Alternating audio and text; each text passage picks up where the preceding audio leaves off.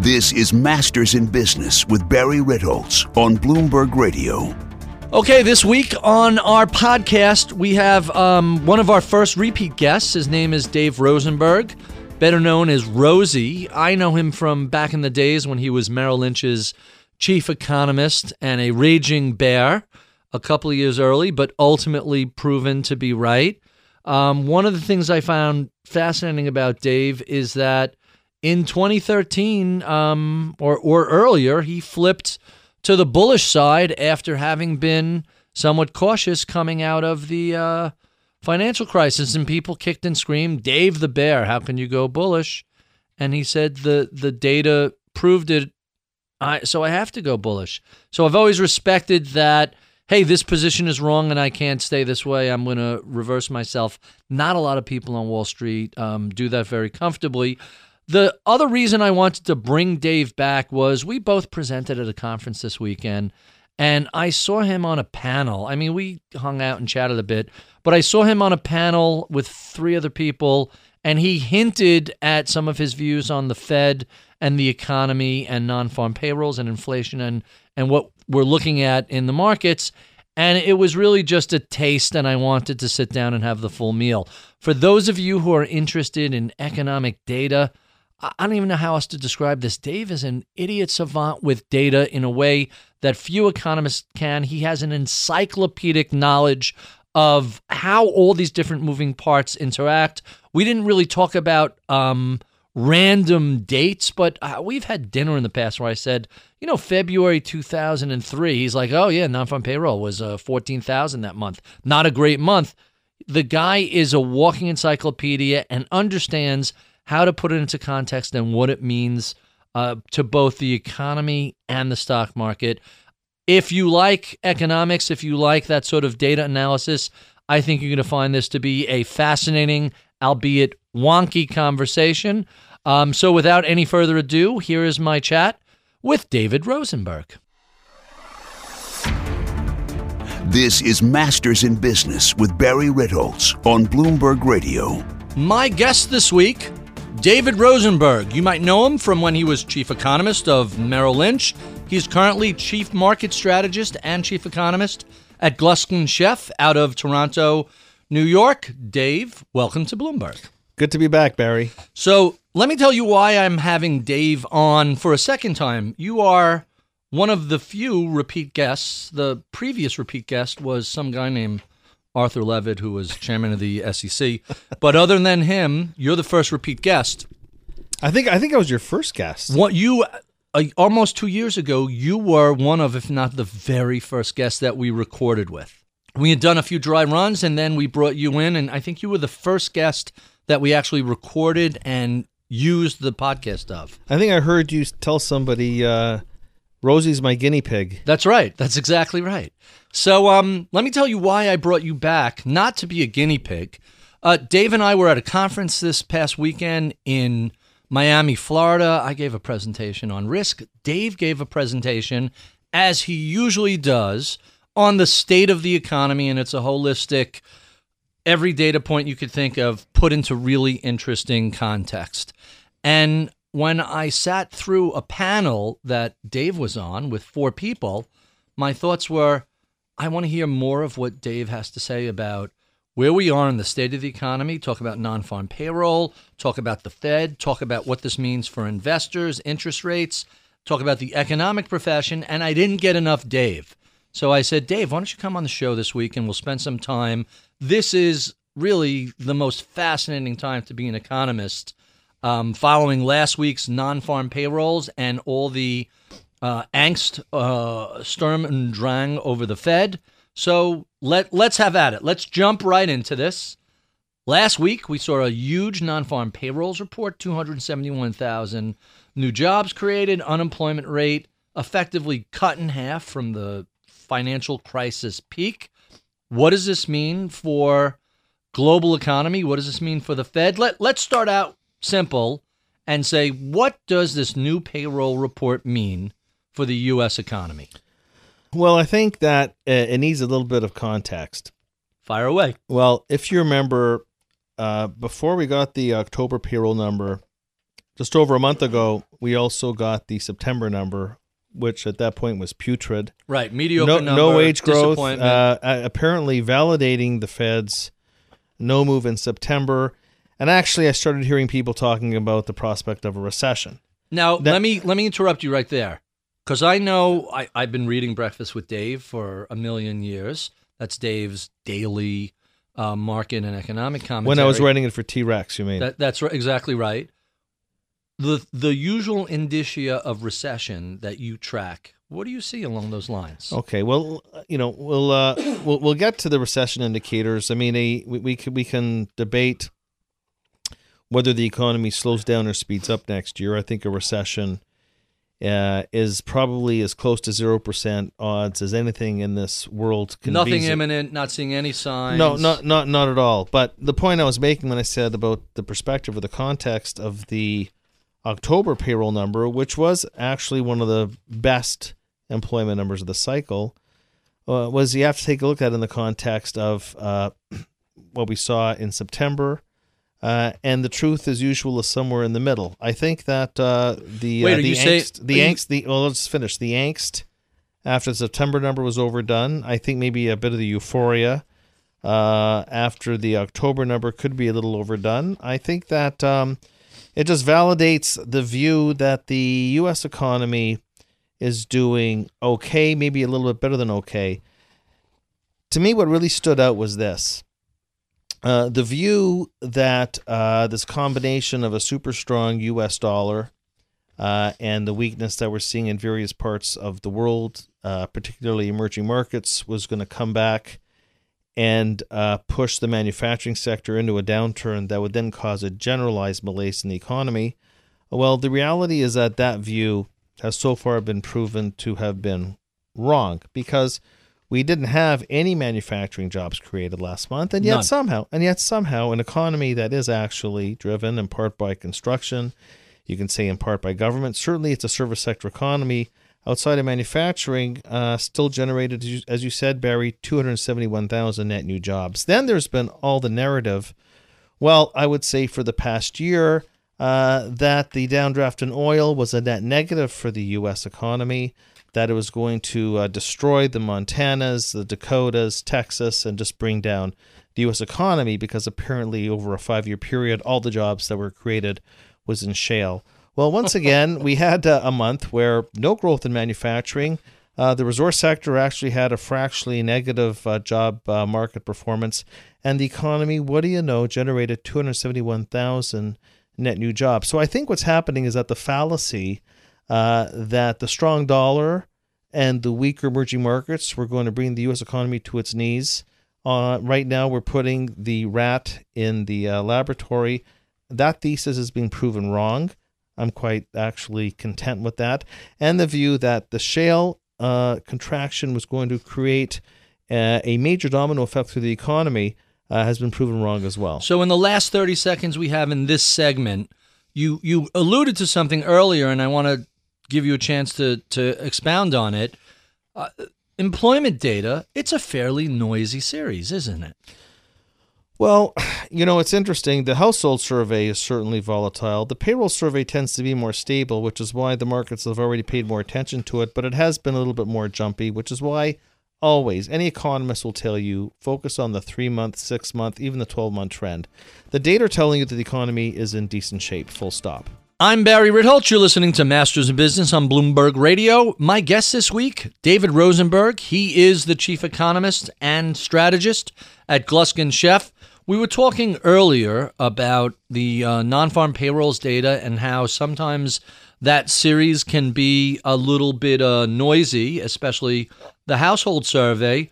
What does that mean for the Fed that is, quote-unquote, data-driven? I think the Fed has already laid down its cards, and even the doves are running for cover. So my sense now is that the Fed took a pass in September, primarily because of the global turmoil and acute market volatility. Why is that? Why do we think that emerging market downturn in the Shanghai index, why should that impact the Fed? No. Well, it wasn't just the Shanghai index at that point. I mean, you had a situation where Credit spreads in the U.S. were widening dramatically.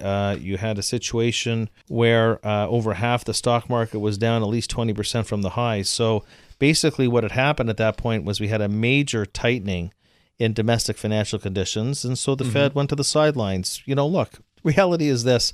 We tend to get a little myopic in the marketplace. I'm a market participant.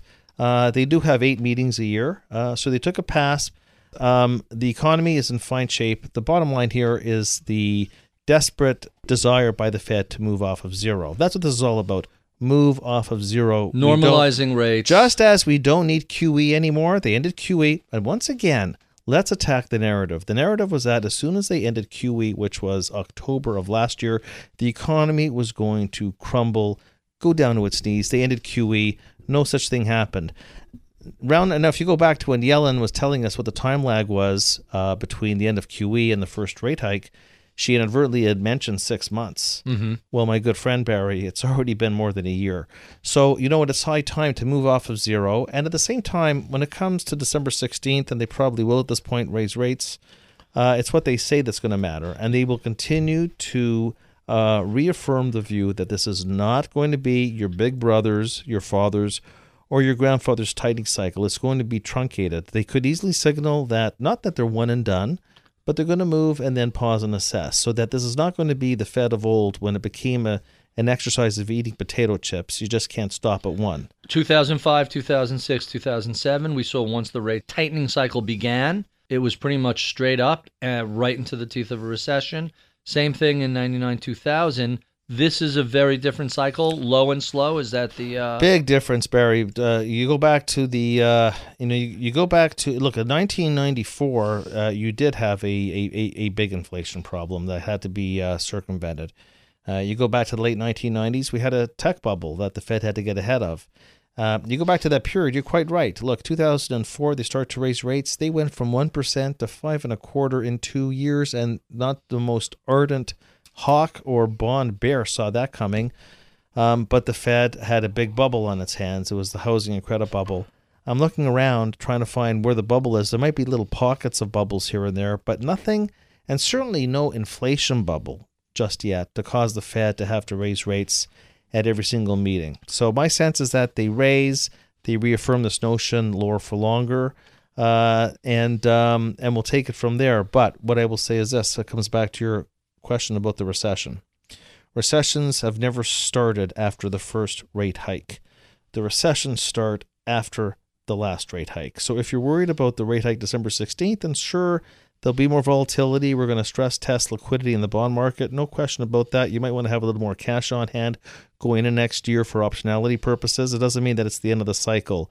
The cycle ends every time after the last rate hike, because it's the last rate hike that ultimately brings the economy to its knees. So if that's your view, then you have to believe that the first rate hike is going to be the last rate hike, and I don't believe that for a second. So let's take the other side of the trade. What happens if they don't hike in December? What sort of a signal does that send? What are the implications? Well, if they don't hike on December 16th, I'm nervous. And I'll tell you why. And it's not because of what happens on December 16th. It's that something happened in the lead up to December 16th that caused them not to raise rates. So basically, the picture you're painting, Barry, is that is a repeat of what caused them to go on the sidelines in September, which is that we have, once again, a major tightening of financial conditions. So stock market correction, widening spreads, or something nefarious is happening because they are right now, once again, setting the table for us. If they don't follow through, they suffer a credibility problem. If they don't follow through, barring a credibility problem, it's because something else happened along the way that, if you're long risk, is not going to make you too happy. It's going to make people think, what do they know? What are they seeing that I'm not seeing? Well, no, I don't. The thing is that's what people were saying in September, but the reality is that it's not what did they see, we don't know. We know what we know, which is that half the stock market was down 20% and credit spreads were widening inexorably. So the fact is that some people thought that the Fed was just going to look through that tightening of financial conditions and still raise rates. But the reality is that they didn't look through that tightening of financial conditions. They weren't sure if things were going to subside or not. Well, they have subsided. Now the prospect of the first rate hike in 9 years is on the table. If they don't move at this stage, look, they basically have set the bar very low. It's not as if things have to get better. They just don't have to get worse, and they are going to raise rates. But if we have another, are they going to go to seizure- 25 or are they going to go to 50? Because we're really at Well, we're in a range. 13 Well, bips well, now? it's look. People are talking. They can go an eighth. I mean, we're in a range. Look, there's other mechanisms. Also, what do they do with the interest rate and excess reserves? We're in a whole new realm of how they operate monetary policy. But my sense is that if we're talking about my view on what it will mean for basis point impact, it's probably going to be 25 basis points. All right, and we didn't really get to talk about earnings yet. Since the financial crisis lows, we've seen earnings rise over 100% from their bottom, and stocks have risen over 200%. You mentioned energy before. What are you looking at in terms of this so-called earnings recession driven by energy? Barry, you have earnings contractions in about half the market, earnings positive in half the market. It's been a very idiosyncratic, stock-specific, sector selection market this year. It's not been a market that you buy the index. The bottom line is that stay away from the areas that have excess valuation, that are hitched to the foreign economy, that are vulnerable to the U.S. dollar. The bottom line is that for all the talk of what a bad market it's been this year in earnings recession, the best performing sector is consumer discretionary, over 10% capital appreciation this year, over 10% earnings growth. Now, I understand that consumer discretionary might be between 10 and 20% of the S&P market cap, but it represents 70% of GDP. How bad can things possibly be when consumer cyclicals are seeing 10% plus earnings growth and 10% price appreciation all in the same year? I'm Barry Ritholtz. You're listening to Masters of Business on Bloomberg Radio. My guest this week, David Rosenberg. He is the chief economist and strategist at Gluskin Sheff in Toronto, Canada, and pretty much around the world. And previously, we were discussing the energy contraction. We've had a huge drop in oil prices. Let's talk a little bit about commodities. Copper cut in half, oil cut in half. A lot of the industrial metals, iron, zinc, doing really poorly. Now, a generation ago, that would be a warning from Dr. Copper that a recession is coming. But you're saying there's no sign of a recession on the horizon. What does it mean that the various commodities are getting gobsmacked like this?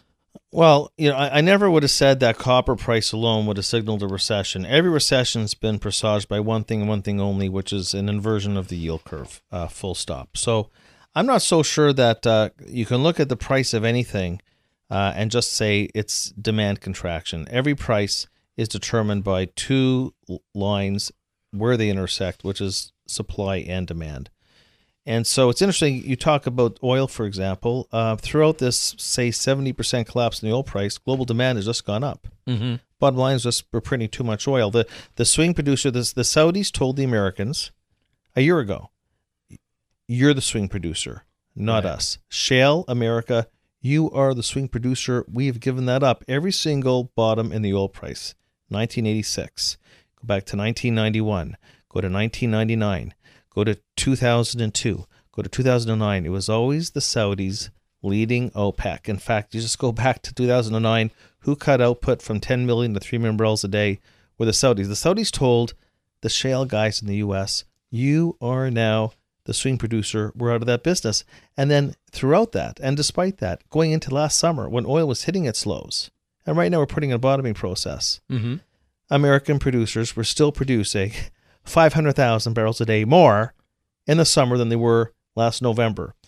So we're swimming in oil. So we have plenty of supply. Okay, and you look at the contango, you look at the inventories. Explain contango for the layperson who doesn't understand backwardization or contango. Well, just looking at the fact that the forward curve is positively steep. So it's telling you in terms of the near-term pricing that there's still some supply pressure putting some downward impact on the spot price of oil. Short term, but longer term you expect longer term. Prices. Well, I think that, look, when you're taking a look at the rig count and the types of rigs that are now being shuttered as opposed to the type that were the inefficient ones being shuttered, say, 6 months ago, the fact that drilling and exploration activity is down over the past year in the U.S. by 60%. That's huge. And every time this happened in the past, oil is put in a bottom. We're just not going to get a V-shaped recovery. But I think oil is putting in a bottoming formation. It's not, the next time you get towards 60, this fracking revolution, the technology is so sophisticated that it's not going to take much to really trigger the output. So I think we're in a broad $40 to $60 range. I'm not in the view that we're going down to 30, barring a global collapse in demand or a recession. Near term, prices will remain weak. I think that within a year, I think there will be opportunities. I think there will actually be another run towards 60. It'll be temporary, and it'll be a trade. Energy is a trade. Commodities are a trade. They're not an investment. The 12-year super cycle, courtesy of China, is really yesterday's story. If you're going to play the next super cycle out of China, you're going to be playing services, okay? Because that's where their economy is gravitating to. They're gravitating away from industrialization, away from exports, towards consumer spending, mostly on services. So that's the new super cycle. Internet services, media services, education services, health services. The service sector side of the Chinese economy that apparently people are telling me is crashing and burning because people just tend to look at commodities and manufacturing diffusion indices, which give you a very small snapshot. For the first time in China's modern history, service sector accounts for over half of their GDP. The service sector in China, repeat that. The service sector is now, and it's growing. Consumer spending in China accounted for almost 60% of the overall growth they generated. This is not the China. People are just, they take the latest experience and they extrapolate in the future. The new super cycle is consumer spending and consumer spending on services. If I'm not mistaken, we just printed, what was it, like a 12% year-over-year retail sales number in China. The U.S. hasn't printed a number like that in almost 3 decades, and somehow China's crashing and burning. Look, they do have leverage problems. They're still liberalizing. It's a work in process. But the reality is that, as Alibaba showed you a few weeks ago with their blowout earnings, that if you're playing China in the future, it's not the Alcoas and it's not the John Deeres and it's not the Caterpillars. It's who are the global champions that will penetrate. If I would have said to you 5 years ago, Dave, the Fed's going to take rates to zero and keep them there for 5 years. We're going to do 3 rounds of quantitative easing. And 5 years from now, you're going to have no inflation and the dollar at multi-year highs. What would you say to that sort of forecast? Well, I would have said that maybe if you wanted to figure that out, you'd read the Rogoff-Reinhardt classic, or you'd read the work from McKinsey. Well, this time it's different. So the bottom line is that when you go back centuries of recessions that are not classic inventory cycles, but are credit process, credit and an implosion of asset values, this is what happens. If you want to take the most, dramatic example, go back to the 1930s.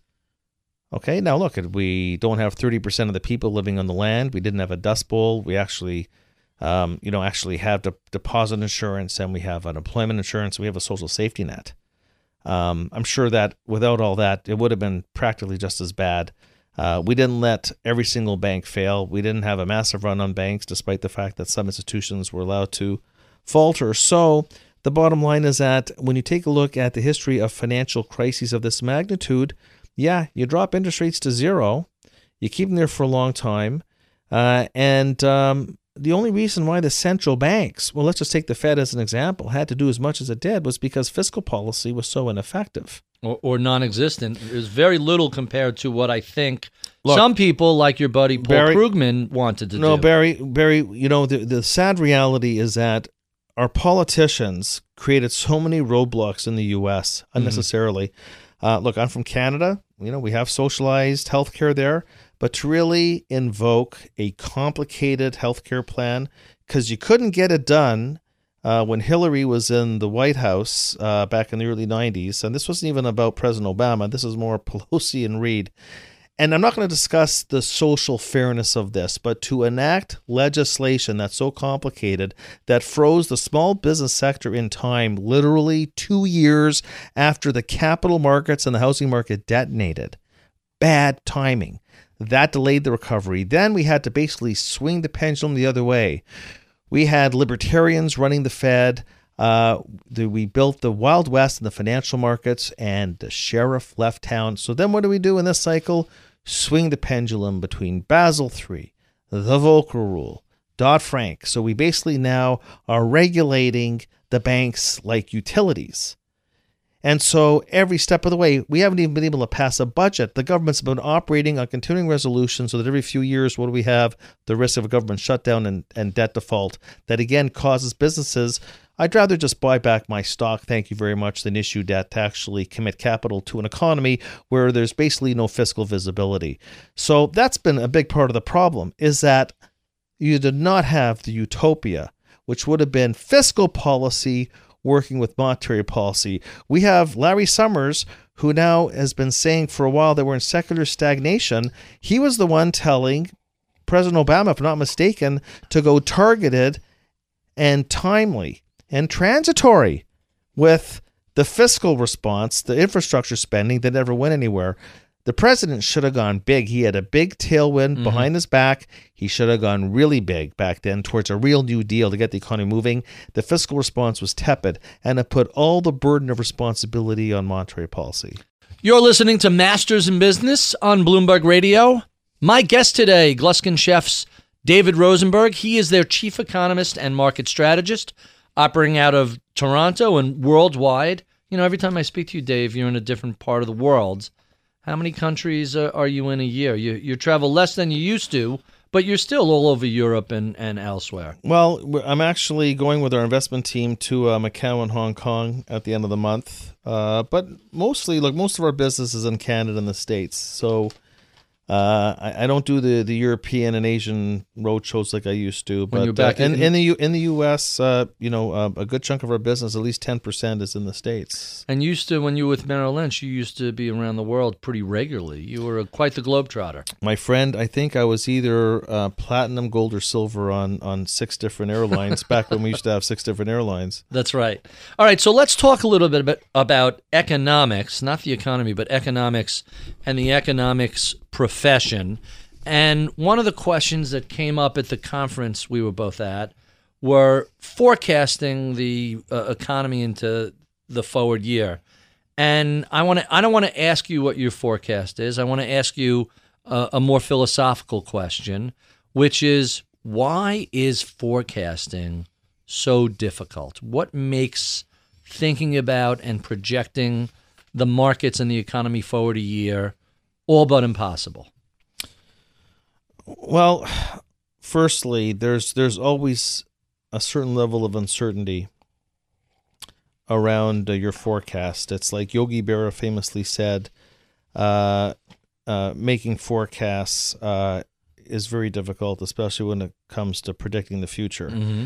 So there's always a certain level of uncertainty, and I'll get into that in a second. I think also we live in a very fast money world, and a world where you have to pay attention to geopolitics more than you used to before, and it's just the information gets transmitted much more quickly. It's incredible that sometimes you get moves that in the old days, you'd get in a year, can actually happen in like a week now. And look, the onset of program trading and all the electronics and that go along with that.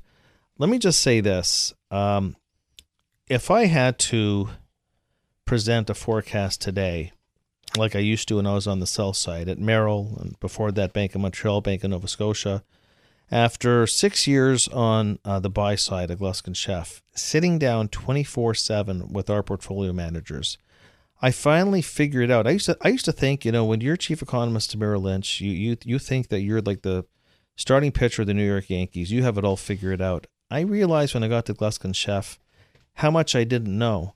And it was a revelation I had in my first meeting when I gave a particular forecast, and the portfolio manager, I forget what it was exactly, said, "So how much conviction do you have in that call?"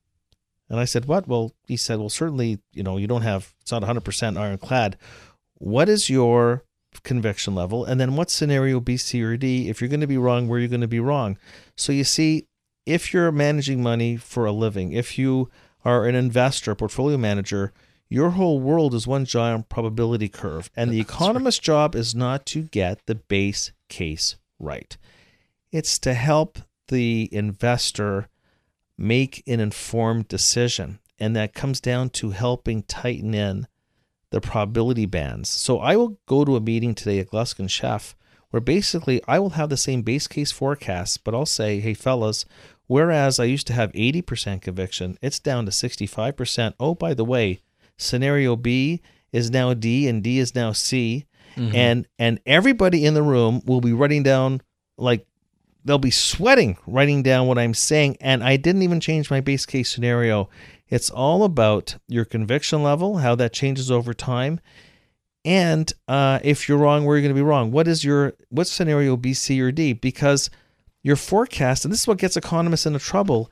You read these spreadsheets, you read a daily, you read a weekly, a monthly out of a classic sell-side Wall Street economics house, and you think, well, that GDP growth in the fourth quarter, that's got to be their ironclad. But you don't get to ask them how much confidence you have in that forecast. Or if you're wrong, say you're calling for 3, will it be 2 or will it be 4?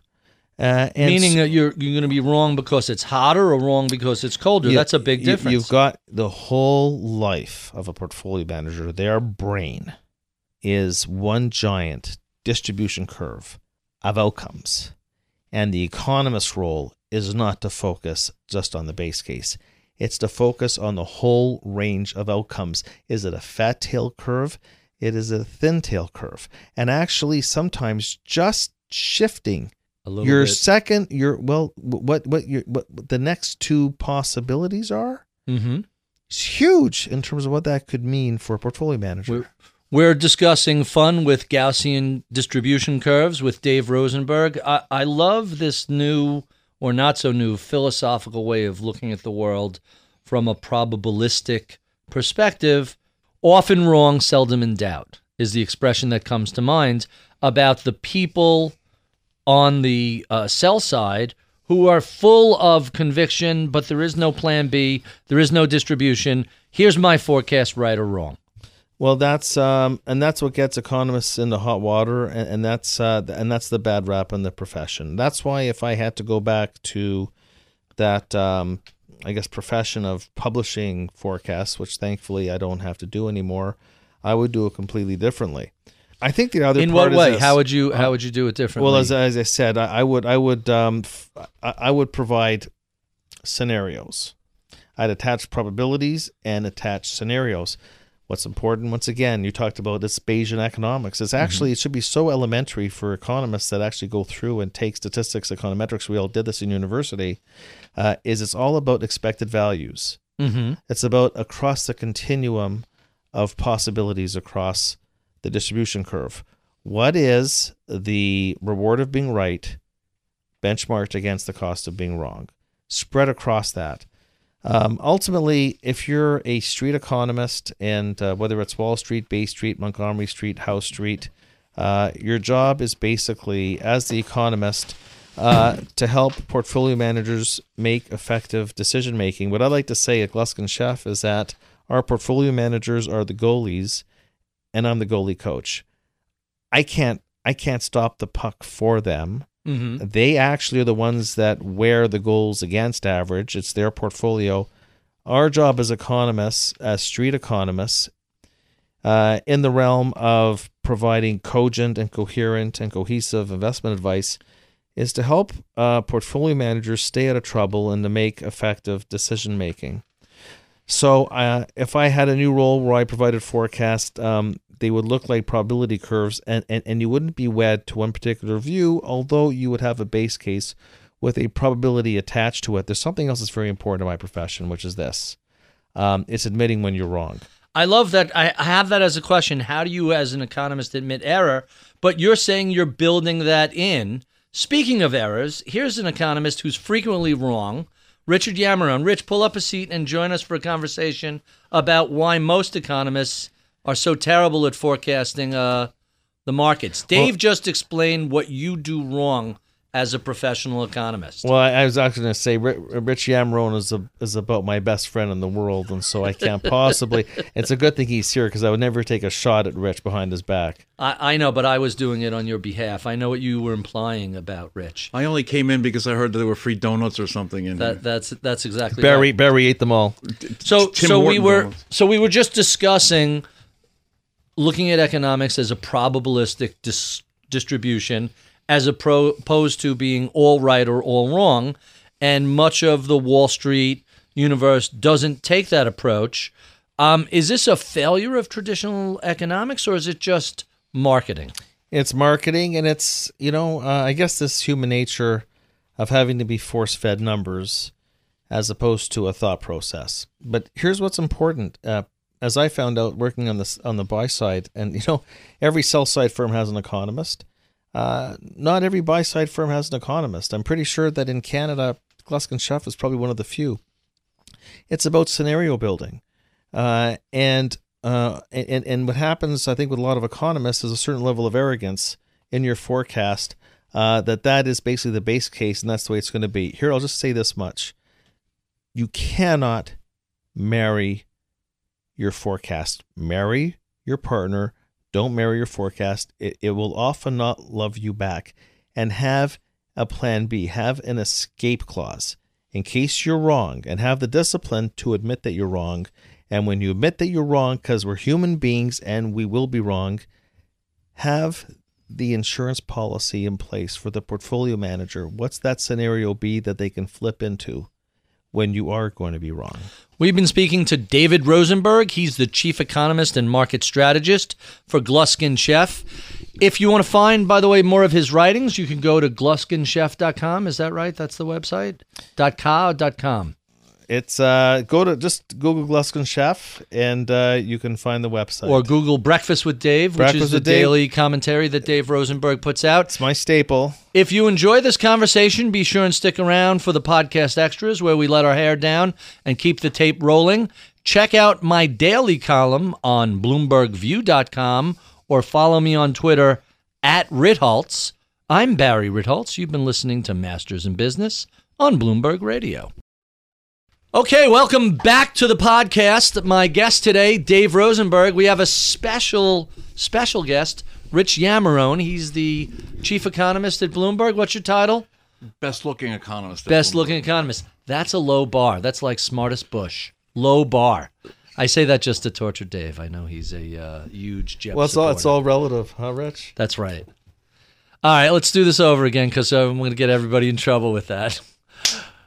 Welcome back to the podcast. I'm speaking with Dave Rosenberg, is my special guest this week. My extra special guest, just dropping in, one of the economists here we keep down in the basement, Rich Yamarone. Say hello to the people, Yamarone. Hello, people. Yamarone. Fantastic.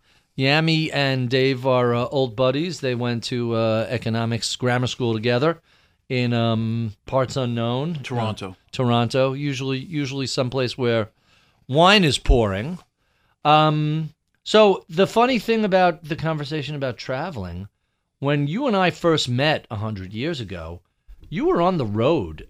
I want to say 2 weeks a month, maybe 3 weeks a month, something crazy like that. I'd say half the time. 100,000 miles a year. That's that could be the under. Really? Yeah, it was a look at that job between equities, fixed income, derivatives, commodities, middle markets, the private client. There were so many constituents to serve that was crazy. Plus, don't forget, Barry, my wife and kids were back in Toronto. Mm-hmm. So I was freely available to market 24/7. So wow. And with that, look, it was a global firm. They beat you like an old mule. You travel like the globe. Well, look, it was no guts, no glory. So let me ask you a question similar to what I asked our friend Michelle Meyer, who's now a senior economist at Merrill Lynch, and she's phenomenal, by the way. Rising star. Phenomenal, not rising star. She's a star. So what is a day in the life of a chief economist at a place like Merrill Lynch with 15 or 20,000 advisors and $1 trillion in assets under management? What time did your day start back then? Well, my day probably is an outlier because I did the daily, right? Which back then was called Morning Market Memo, although internally it was called Rosie's Tidbits. Right. My day started. I got up at 4 a.m. 4 a.m. is late. 4 a.m. Yeah. Well, what time are you getting up today? If it depends what I was doing the night before. But now you're up. I think you're up about 3 because I get breakfast with Dave. And it looks like it's a couple of hours of work, and I get that at before noon. I get up at 4:30, but I've always been firstly, I'm not a very good sleeper. Mm-hmm. TMI. As I get, maybe that's TMI. Right. And you sleep in the nude as well, which is also TMI. Well, as only you would know. And Yami knows. I've always been wired. know. I've always been wired that way as a morning person. Same here. Use alarm clock, you just wake up. I have a real passion for this business. Mm-hmm. And look, you asked before about what's changed, but it's really the markets don't sleep. And so therefore I have trouble sleeping. Mm-hmm. So I get up early and I've got a lot of stamina and a lot of engine. So the reality is that, it's not just about, your work ethic has to be there. I guess you have to have a reasonable level of intelligence. You have to read a lot because it's important to be informed. Some people think that you're smart when all you really do is you read 8 newspapers and you know what's going on around in the world. Being informed, though, is an important part of what I do. And then it's a matter of serving all your constituents. Look, at Gluskin Sheff, my most important client are our portfolio managers. Mm-hmm.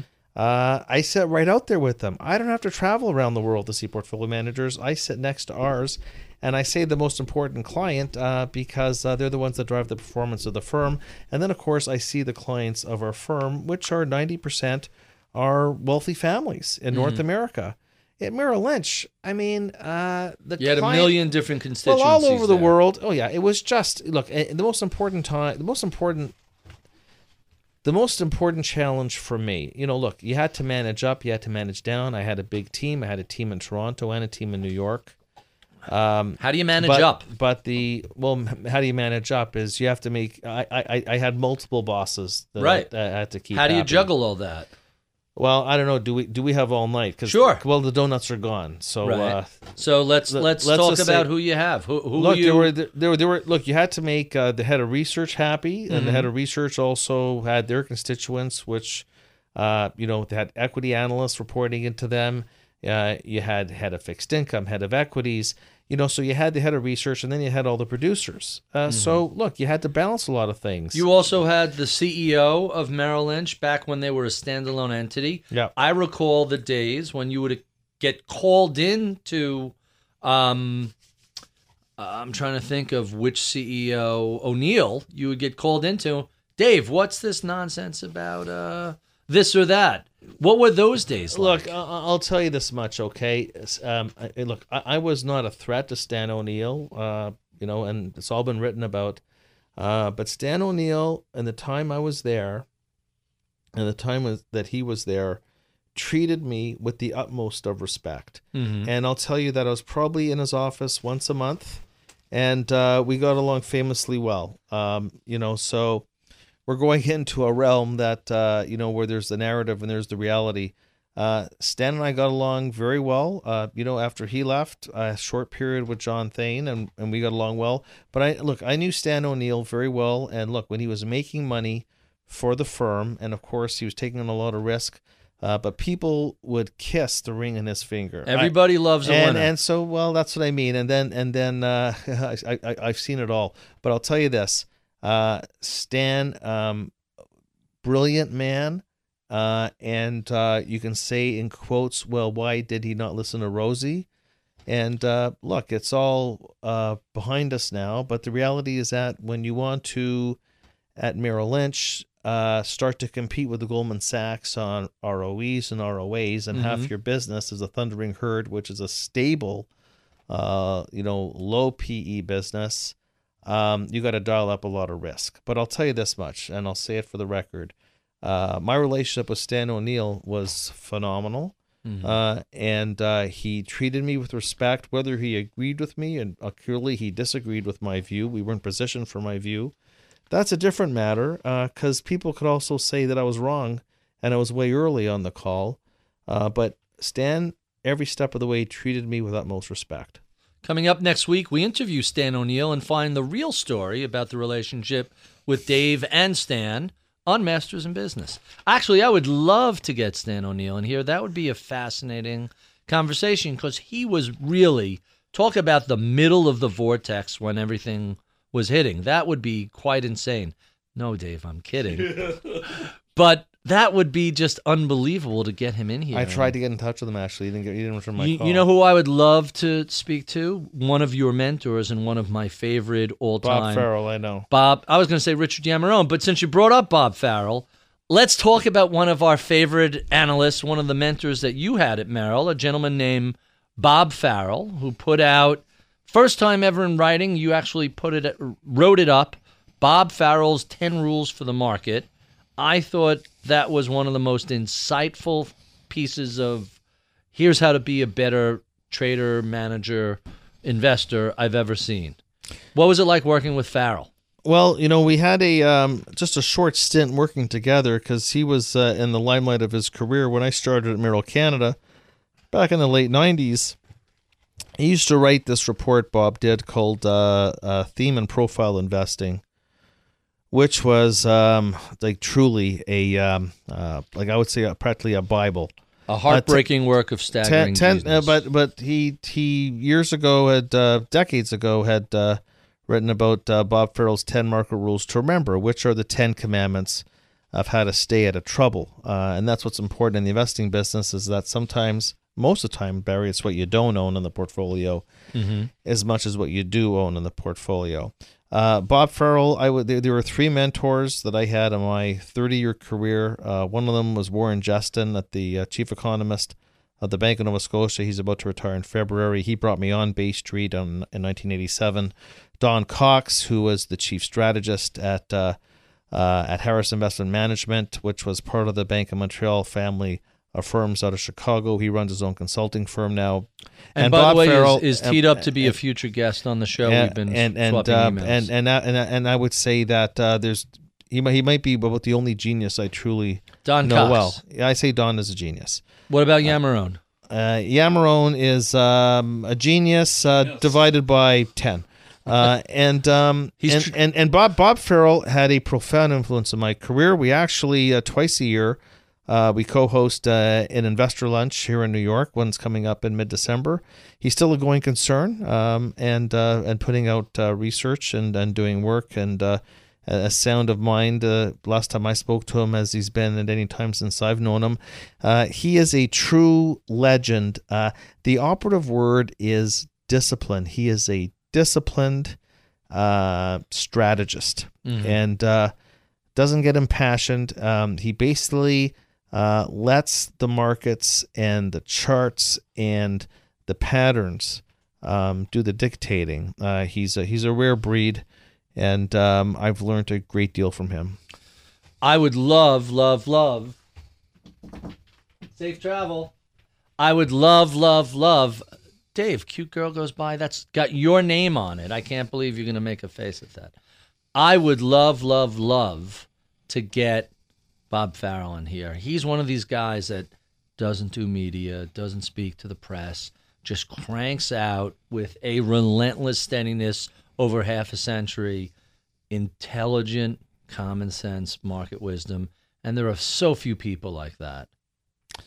Well, I think what makes him even more special is the fact that he does not make himself available to the press. So maybe that adds a little to the mystery, but it also makes his material that much more exclusive and therefore that much more important.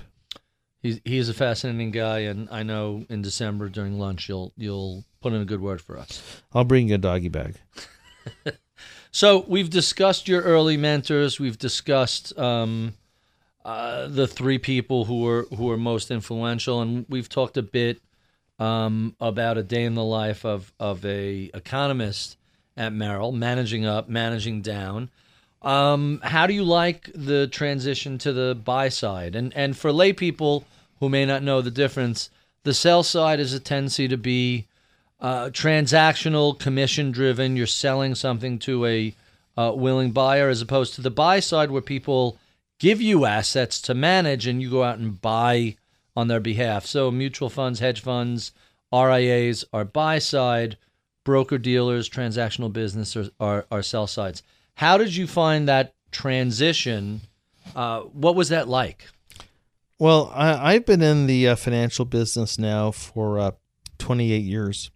I've been a Gluskin Sheff for 6. I would say that I've learned more in the past 6 years of Gluskin Sheff as you said, a buy-side strategist and economist. I've learned more in the past 6 years than the previous 22 combined. About what? Because I figured out how to produce and communicate a forecast that's meaningful for somebody who manages money for a living. And I want to let me stop you right there. I want to reiterate what Dave said before about this, because A, it was so refreshing, and B, it was so important. When you're, and correct me if I sum this up incorrectly. You're doing beautifully so far. When you're an economist on a sell side, you make a forecast. Your forecast is out there. It's right or wrong. And if you get it wrong, so what? If you get it right, so what? It doesn't matter. When you're advising people on the buy side, it's not a black and white win or lose forecast. It's a probability matrix with all sorts of shades of gray. Here's my highest probability forecast along with my this degree of conviction, 60, 70, 80%. If I'm wrong, here's how I'm likely to be wrong, and here's the next most likely scenario. Here's plan C, here's plan D. That's very different than GDP is going to be 3.2% and the Dow is going to be at 18.2. You're either dead right or dead wrong, and it's meaningless to an investor. Is that a fair summation? Okay. Yep. You're like the Geico guy over my shoulder. So you'd said that well. Let me just add this: that in my previous incarnation, I went around the world talking to other portfolio managers at other firms. And invariably, because you're a human being, you're going to be wrong. And I've had my share of bad calls. When you work at a small firm, and we manage $8.5 billion, we're not Merrill Lynch. In Merrill Lynch, you see, if you got a call wrong, it really just hurt your pride. When you get a call wrong at a small firm where 90% of your clients are families, and those are relationships that become personal.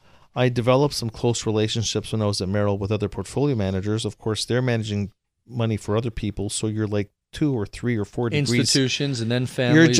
You're really separated. When you're actually, firstly, commandment number 1 of Gluskin Sheff is that we own the same funds that our clients own, so we eat what we kill. We're invested alongside our clients. So when I make a bad call, I feel it in my own portfolio. But not just that, it actually hurts more when you see the impact it could have on your client's portfolio, because invariably it becomes a personal relationship. Most of our clients are high net worth. When I was at Merrill, or before that at the Bank of Montreal, I would spend most of my time with institutional portfolio managers, and if I ever saw high net worth clients, or what they call private clients, retail clients, it would be 1,000 of them herded into a ballroom of a hotel, and I would go up and do my dog and pony show. Today, you actually sit right across from them face to face, and these relationships have become personal. So when you're asking about what the primary difference is at a personal level, it's exactly that. It's that when I get a call wrong, I feel it a lot more. Look, when you get these big institutions losing a client, it's rounding error. When we actually lose a client, you'd be amazed at the analysis that goes on afterwards, assessing where is it that we went wrong, and how will we make the effort to not make that mistake again. So the bottom line is that today, when I make an error, I take it more personally, and I feel it more than I did when I was a sell-side economist. That's really fascinating. We had an interesting conversation in the office today, in my office today, about something very similar to what you're talking about, which is the ministers without portfolio, the people who are not managing assets or directly working with portfolio managers. Stone throwers. And they're free to say as whatever outrageous thing they want to say. I won't mention him by name on the air, but he's in my slide deck. And someone keeps forecasting a 1987-like crash. He's forecasted every year for the past 5 years. Last year, he felt the need to step it up a notch. And he said even worse than a 1987-like crash. And you could say that when you're not managing money. You could be out of the market for 5 years when you're not managing money. But when you're actually dealing with families and PMs or managing the money yourself, you can't be in cash for 5 years. You can't be stone throwers like that. You have to be a participant. And if I'm hearing what you're saying correctly, being that close to the ultimate person whose money is at risk changes the way you view the world, changes the way you operate. Well, just to, maybe round out the discussion, what's different at Gluskin Sheff for me regarding our clients is that it's more personal than it used to be. And what does that do to impact your thought process, impact how you look at the economy and the market? Well, look, I always like to believe that that I was on my game. But at this level, at a personal level, when the clients actually are either family members or friends, or they become friends, you develop these personal relationships. It means that I have to sharpen my focus that much more. All right, so let's sharpen your focus a little bit and talk about some specific things we didn't get to in the broadcast portion. So we didn't get to talk about the housing market, which is a key part of what's going on. What do you see in the housing market in the U.S. and North America and globally? Okay, U.S., North America, globally. Well, I guess that I'm not going to talk about the Mexican housing market because, frankly, it has no bearing on how we invest at Gluskin Sheff. The U.S. housing market looks very interesting to me, notwithstanding the fact that mortgage rates are backing up, courtesy of the bond market adjusting to the Fed beginning its tightening phase. But still very historically low, right? Very historically cheap. Well, that's I love the narrative, but markets and the economy operate at the margin, so it's the change that matters, not the level, and not compared to some historical average. But what's interesting is that employment in the key first-time home buying cohort is running about 30% faster than it is the rest of the population. So these boomerangs that have been sitting in the basement at Ma and Pa's watching repeats of Breaking Bad are now going out and getting into the housing market.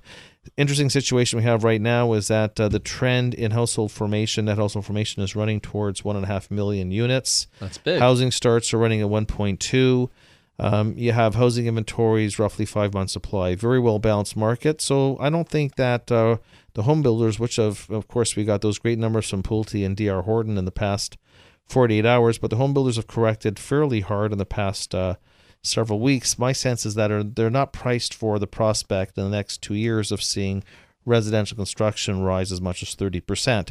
Story in Canada is a little different. Housing as a share of U.S. GDP is at a low level from historical proportion. In Canada, you cannot possibly be more overhoused than you are today. The story in the United States is one of domestic demand, consumer spending, capital spending, commercial construction, which, by the way, is in an uptrend, and housing. In Canada, it's going to be less about housing, and it's going to be more about the strength in U.S. domestic demand. Don't forget, Canada ships 20% of its GDP to the U.S., and a 75-cent competitively supercharged currency helping out the beleaguered manufacturing sector and exports. That'll be the story in Canada. You're still getting a huge influx of overseas buyers of real estate. I'm using Vancouver as an example, but is that Canadian market still? My friend. The Canadian dollar is at a 25% discount to the U.S. dollar. Huge. Canada has this giant for sale sign right in front of it. But from our perspective, Canada never had the same housing crash that the U.S. had. It kept going and going. Canadian home prices are fairly Canadian home prices are fairly aggressively priced, especially in the really attractive cities. Barry, you asked about U.S. investors, so you're talking about what they look like in U.S. dollars, not Canadian dollars. What I'm asking is, are overseas buyers still snapping up all of these Canadian... most of the buying in Vancouver is coming out of China. Yes, absolutely. And yes, you are getting U.S. buying into Canada. Canada is CHEAP for a U.S.-based investor. Very interesting. Yamarone, you were jumping out of your chair. You disagree with Dave's take on housing? I've disagreed with Dave, and I've been wrong on that part for a good number of right. What's an a decade overwhelming majority friends? of those arguments. Right. For well over a decade. But, I see the housing as a little different. All this we have right now, multi-unit. You're on a panel again, Dave. I didn't. Multi-units are soaring because people cannot afford to buy a home. Rentals way up. So the boomerang kids leaving their parents' basement, are they first-time home buyers? No. Or are they renters? They're renting. And if they're lucky. Rental units of 5 or more, construction of new construction of 5 or more units. Multifamily. Are the highest since 1986. Wow, that's right? a big number. Compared to something that if you pull out of that housing start number, you pull out the single family units, very different. I won't even ask him about copper or oil because we'll all want to commit suicide afterwards. Well, look, I'll say this much: we talked. But the world doesn't revolve around copper. We talked about Bob Farrell. Rule number 1 was everything reverts to the mean, at least ratios. Mm-hmm. And usually that means that you break through the mean in both directions. When we got up to almost a 70% home ownership rate back at the peaks, that was one extreme. Now we've gone to the other extreme. We're pretty well at historic lows in the home ownership rate. In the U.S.? I'm not, yes. I am really not in the business. I've never made it a business to take the most recent experience and superimpose it into the future. My sense is that, quite right, rental construction has been very strong. It's been the rental demand, that's been the big story. But we have very tight apartment vacancy rates. Rents, one of the reasons why core service inflation is as strong as it's been is because of rents.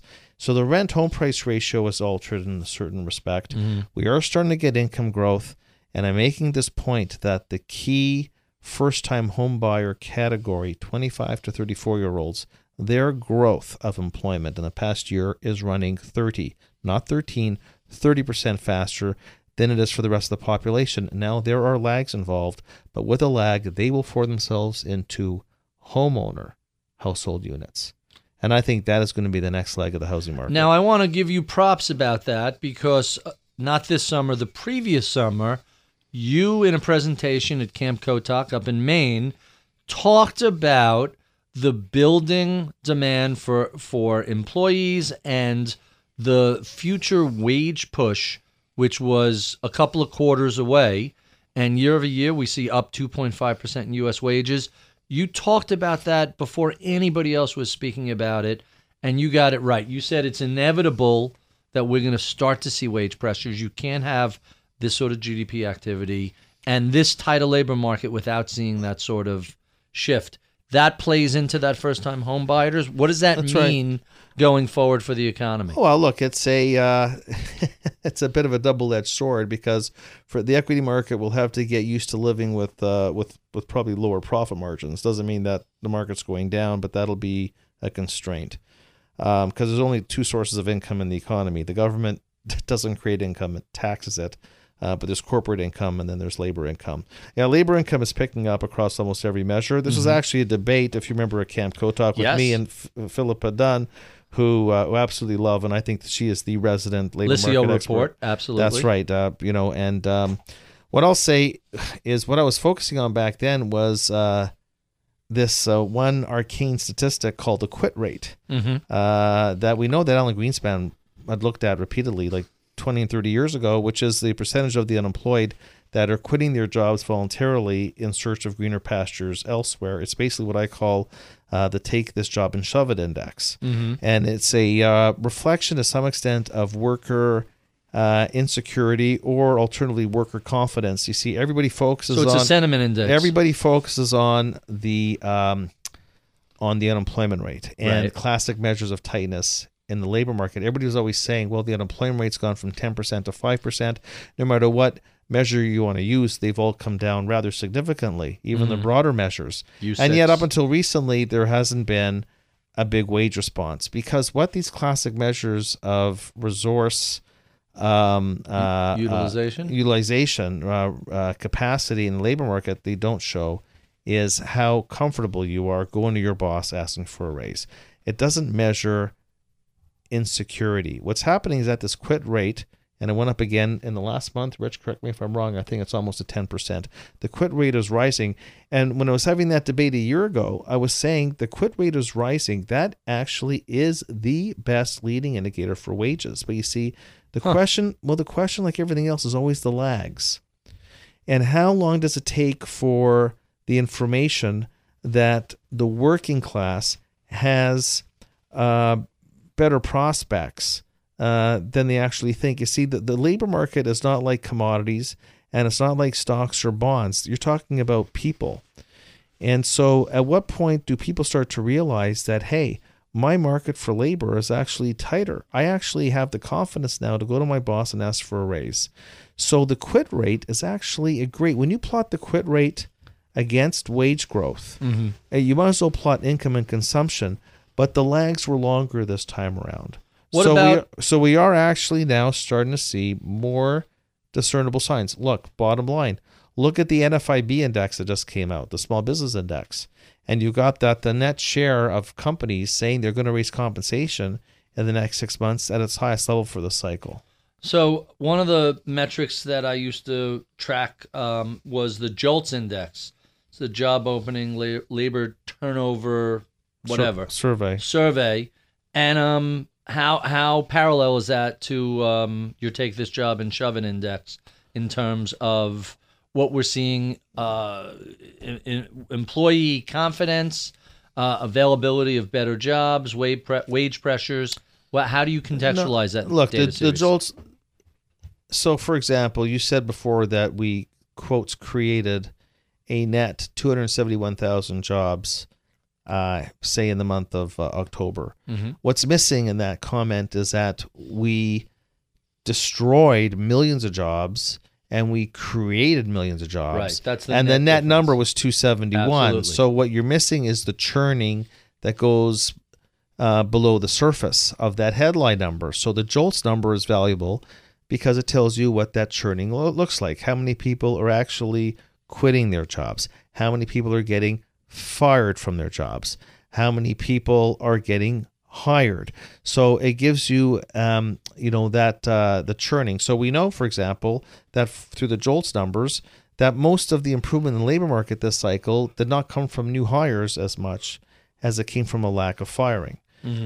Companies have begun to hoard labor. The firing rate is extremely low, by the way, corroborated by what we're seeing in the jobless claim numbers. What I always like to look at was always the number of people that are unemployed, normalized by the number of new hires. And that was telling me actually that, taking out all the other noise and adjusting for the labor force, that the labor market was tightening significantly. The question all along was, people, and actually if you take a look at what the title of my employment report last week was, the Phillips curve comes back from the grave, maybe apropos because of Halloween, that people were throwing out the Phillips curve as something you could hang your hat on. All that separated the tightening of labor market conditions to the wage rate were the lags and basically the level of worker insecurity that existed through most of the cycle. We seem to be shedding those fears. The proletariat seems to be a little more emboldened right now, and so wages are now, with a longer lag, starting to respond. So you alluded to, but we didn't talk about the change in the labor force participation rate. Is that a secular factor that we've been losing people for demographic and global trade reasons, or is there something more significant there? No, there's two things. There's the first of the boomers turned 65 in 2011, and that's going to be reality for decades, and so there's a demographic element to it. Secondarily, we've created through municipal, state, federal benefits a whole myriad of incentives for people to leave the labor force, where you get paid very well not to work. How well do you get paid not to work? I mean, it is some money there, but it's not like earning a real living. Can you really live comfortably on disability? And If you add up everything, I think that the Cato Institute did a report. All right, so that's strike one, but keep going. But there's been other scholarly research showing that the incentive systems, whether it's not just disability, but Medicare benefits and child care benefits, and look, you go back to work these days, Barry, and you give up a lot of benefits. And some of the numbers I've seen are as high as $40,000. Like, you've really got to bid up the wages to get people to come back in the labor market, and that's why it doesn't happen. Now, maybe you'll start to get, maybe if the wage rate starts to come back, which it looks like it's happening, the participation rate starts to make a comeback, and the unemployment rate stops going down. I think that's a reasonable premise. But there's no question. And whether you agree with the Cato Institute or not, they did show that I think in 38 states, you make more by tapping all the benefits at all levels of government than you do as a starting salary as an admin assistant. 38 states. So, look, you can say the Cato Institute, they have a certain axe to grind.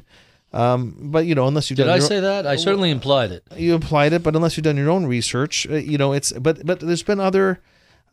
there's been other analysis done that's come to similar conclusions. I know with disability, you could really crank. If you're on full disability, you can really crank up the total dollars. Don't forget, in 2013, we had a fairly significant increase in tax rates on income. The reality is this: basic economics. The more you tax, the less supply you'll get. You tax work, you'll get less work. Yeah, but those are marginal changes. You're telling me someone's not going to take a starting job because their capital gains tax went up to 23% from 15%? That's a cap gains tax. The marginal increase, just like the marginal decrease, is someone going to say, well, I used to be taxed at 36, but now it's 38. I'm not going to start a new job. I've always thought that behavioral aspect of it was wildly overstated. So, Barry, you asked the question and you answered it yourself. So what's your perspective? I'm trying to give you an answer, but you're answering it yourself. The answer is that it's mostly structural, largely demographic, largely related to, look, if you don't like my answer, get Larry Lindsay on here. He gave a presentation at this. I saw his presentation 2 years ago. Get Peter Bookfor on here and get Larry Lindsay to show you the same. Peter just walked by the way. So get him to show you the presentation. Go get Peter. Well, you were making faces. So, what's your impression on that? Hold on. You can't conduct an interview by cutting off the person you're asking, okay? I think that's where you're wrong. I did. Okay, well, first you asked a question, then you answered it yourself. Right. So give me the full answer. It's a good thing we're friends. The answer is that it's mostly structural. Mostly structural changes is what's limiting. And if you actually take a look at the beauty of the household survey is it does show you the discouraged workers, and they've been going down. So it's not the number of discouraged workers has been going down.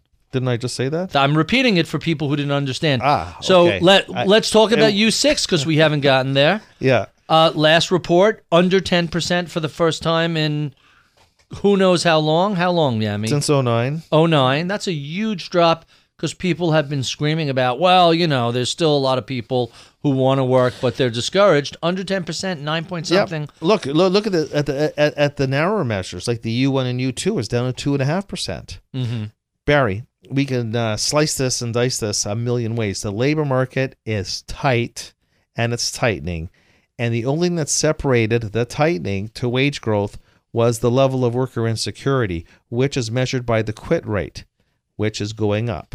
So workers are starting to feel emboldened. If you go to the Conference Board Consumer Confidence Survey and you see the percentage of people expecting their income to go up in the next year, that ratio is going up. If you go to the National Federation of Independent Business, to their survey showing companies' willingness to start to pay people more money, that ratio is going up. So the stars are aligning that in the coming year, wage growth is going to be accelerating. The question really is going to be by how much. So what does that mean for future inflation? Is the Fed behind the curve? Are they endangered 12 months from now of not recognizing this? Tell me what this wage pressure is going to mean 1 year from now. Well, I never believed that that wages lead inflation.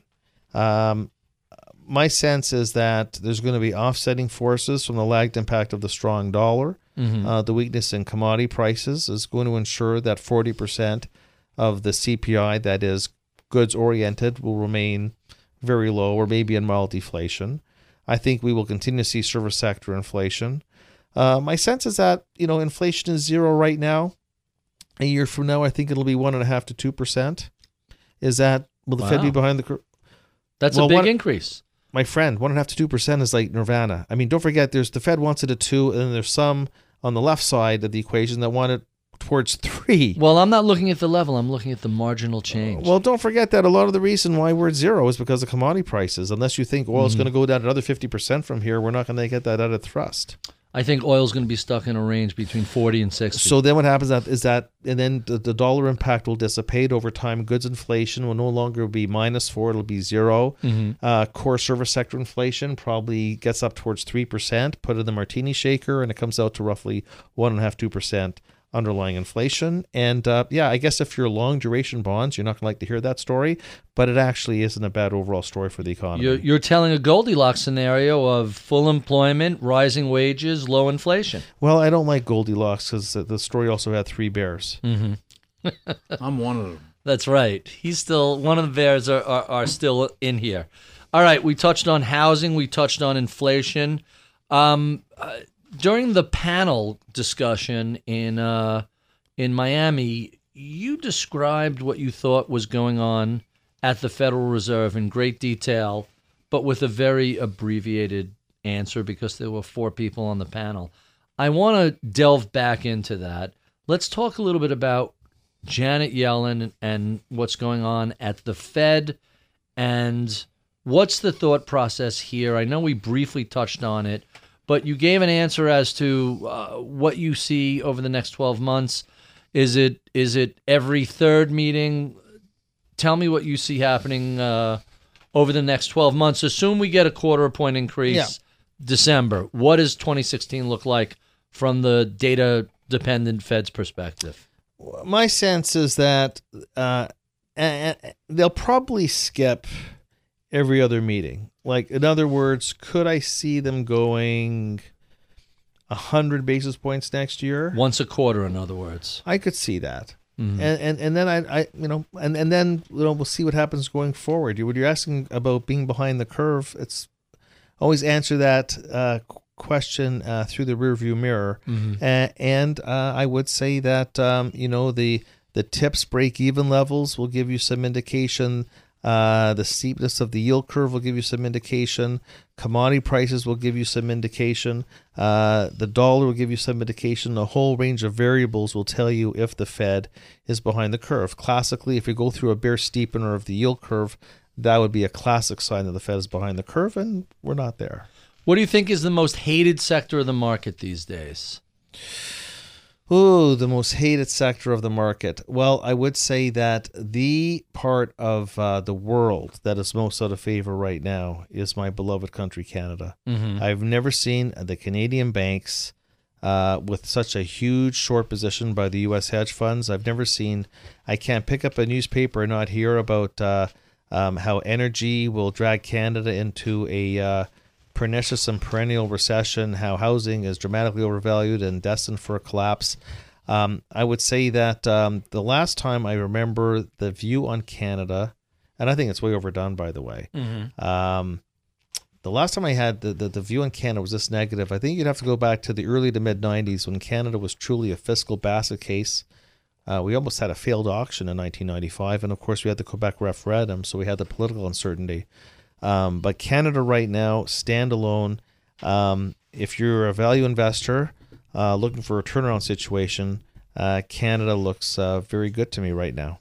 You like Canada here, and you think that's a viable trade or an investment? I say that it is a, if the I love the baritone. Our home and native land.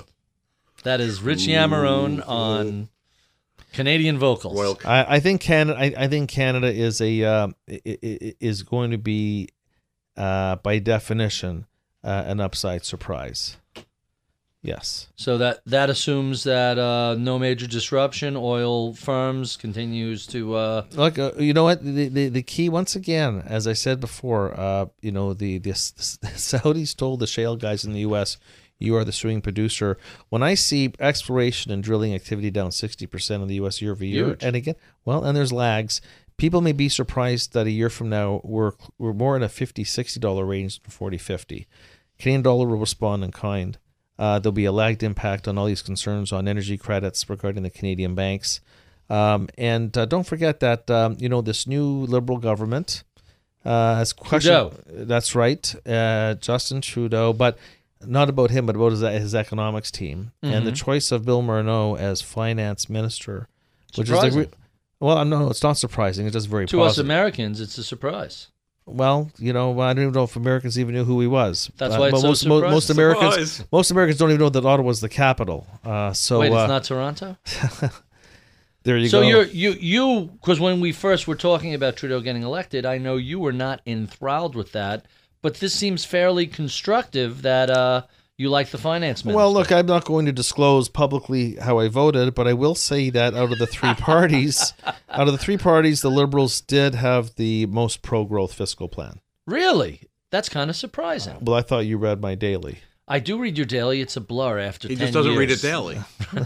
After 10 years of it, it's kind of a blur. So it takes some of the pressure off the Bank Not of only Canada. do I read your daily, but let me remind you that I republished your entire analysis of the Canadian election on the big picture because I thought it was so strong. Do you recall that conversation? That's why we're moving this conversation into let's discuss the minister appointment. I am forever indebted. I think that he's appointed a strong economics team. It's one of these situations where I think that look, the Liberals got elected in 1993 on almost a socialist manifesto, which never saw the light of day. You couldn't have sold the story that Jean Chrétien and Paul Martin would have been the fiscal dragon slayers. They would have been the duo that made Canada the poster child for fiscal integrity. So what I will say is that Canada, the federal government has a 31% debt to GDP ratio. The median OECD is 80%. They're really running on a platform of roughly $5 billion deficits annually for the next 4 years. I actually put on my report they should be running $25 billion deficits, and they could do that and not even spin the dial on the debt to GDP completely ratio. stimulative. And This is let it like go. I was saying Damn the before. deficits. This is what I was saying before. We've had a detonation in the energy capital stock. It's thrown Alberta into a terrible recession. And this is where public sector infrastructure spending is really going to pack a powerful punch. They should actually do more. It's what I told Barack Obama he should have done, of course, back in 2009. Let me get that for you. Hold on. I dropped his name over here. That actually... So you're deep we down should have inside a Keynesian when it comes to it. well, what does that mean about being a Keynesian? That during a recession, the government steps in to make up the shortfall in gross you can call demand. it Keynesian or you can call it just common sense. I don't disagree with you. I think either you're right. look. I'm not. Look, I'll tell you right now. I am not a Tea Party advocate. I am not a libertarian. I'm a conservative. I'm a John Kasich type of conservative. You could say liberal on social issues and conservative on economic issues. But it's foolhardy and actually dangerous policy to think that you're going to run the same fiscal stature throughout the business cycle, irrespective of the negative shocks that come our way. How can you not respond? Your job, okay, this is not Okay, bad. the United States never responded Well, in And fact, look at Europe, it look at did. the It Great did Britain. respond. It didn't respond enough. fiscally. It didn't respond enough. Look, this is Monday morning quarterbacking, and I would say to the federal government in Ottawa, don't make the same mistake. We have had a huge negative shock to the economy from the energy sector, and Canada is, look, when it's not, maybe it's not quite right of center. It's maybe just dead center. Under the Harper government, it was more right of center than it's been historically, but there is a public-private partnership in Canada.